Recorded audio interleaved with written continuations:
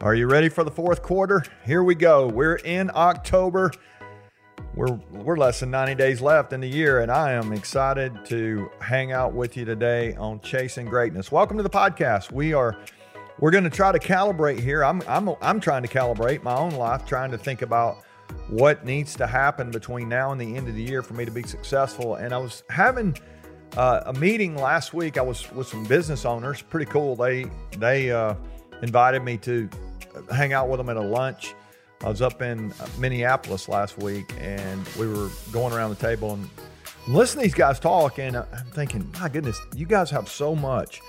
And it gave me an idea for really a way to think about the rest of the year. And this week I'm going to give you a little way to maybe reset as you go into the fourth quarter and finish well. Let's see if we can finish well. So I got several questions this week, and it's going to turn into a lot of stuff for us to think about, some very practical stuff here I think will be helpful to you. So I want to start with the big question. As I'm listening to these guys, I'm thinking, you have so much. My question for you is, what do you have? What do you have right now? And I want us to think a little bit about stewarding our lives. Now that word steward may be that's an old word, right? It's you're the manager of your life. You could think about it that way. Or let's say you had somebody who owned a property and they trusted you to be the manager of it, or the landlord. I'm using this language. You're the landlord of your own life this week, really, as you go through the rest of the year. And so as you think about being faithful with that, we talked a little bit on the weekend about how we've been given life. Really, I believe we've been given life by God. I don't think our lives are accident. I think you've been given life. I think there's greatness in you, and I think you are going to be held accountable whether you steward your life correctly or not. And so as you think about what you have today, I want to remind you of some of those things you have, and I want to ask you a question at the end, and we'll move on into some of this content this week. I think it's going to be fun. So here's one of the things you have. You have resources. Think about all the money you have. Think about all the resources you have at your disposal. What are you doing with what you have to help somebody else be great? We always talk about chasing greatness is not just trying to be great, it's trying to help somebody else be great as well and reach their potential. And that offensive lineman mindset, we're in football season here, I'm opening up a hole so somebody else can score mindset. That's a great way to think about your life. You have some stuff that you can share with others, can resource others, can help others. What do you have when it comes to resources? What do you have when it comes to time? You got 24/7, 365, just like everybody else. They're not making any more time. What are you doing with your time to protect it, to increase your capacity, to be able to have more influence, to leverage more of that? What are you doing with your time? You have time. Are you thinking about your time as a resource, as a way to invest and help other people?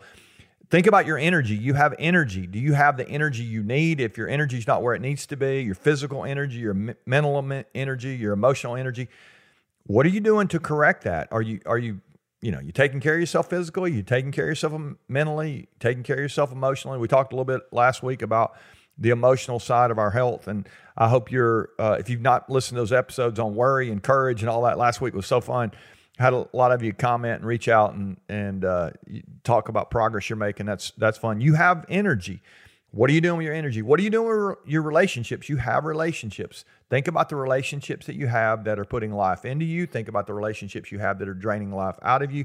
You have a bunch of relationships around you, and it's so important for us to steward those correctly, make sure we're investing in people correctly. You have work, you have a job. I'm assuming most of us, we have work. I hope your work is meaningful work. What are you doing with that work to leverage it in a way to help other people? You have talent. You have tremendous gifts, tremendous abilities. And I'm guessing some of you listening are not using your talents, not leveraging those in a highest and best use of time way. As you think about stewarding your time, are you using what you're really great at more time than not? Chances are there are some places where you could be doubling down on your talent. And so and then develop your talent. You have talent. What are you doing to raise the bar on the skill side of that? I bet you have some dreams. Do you have dreams? When you think about what you have dreams. What do you dream about? Have you forgotten? Have you put it on hold? Have you put it on the shelf? Go after your dreams. Help somebody else go after their dreams. Foster the dreams of your people. You have experience. You have things you've learned in the past, mistakes you've made, places where you've gotten up. You have resilience because of that. I really want to challenge you to lean into your experience and use that as a leverage point. You have possibly a team. A lot of you listening, you lead people. You have direct reports. You have people around you. You have a team. What are you doing to invest in them? Are you stewarding that team in a correct way to increase your capacity so the impact of not just you but the group can really be felt in far-reaching ways? And then finally, it's not finally, but we're going to stop here. Finally, I would say you have opportunity.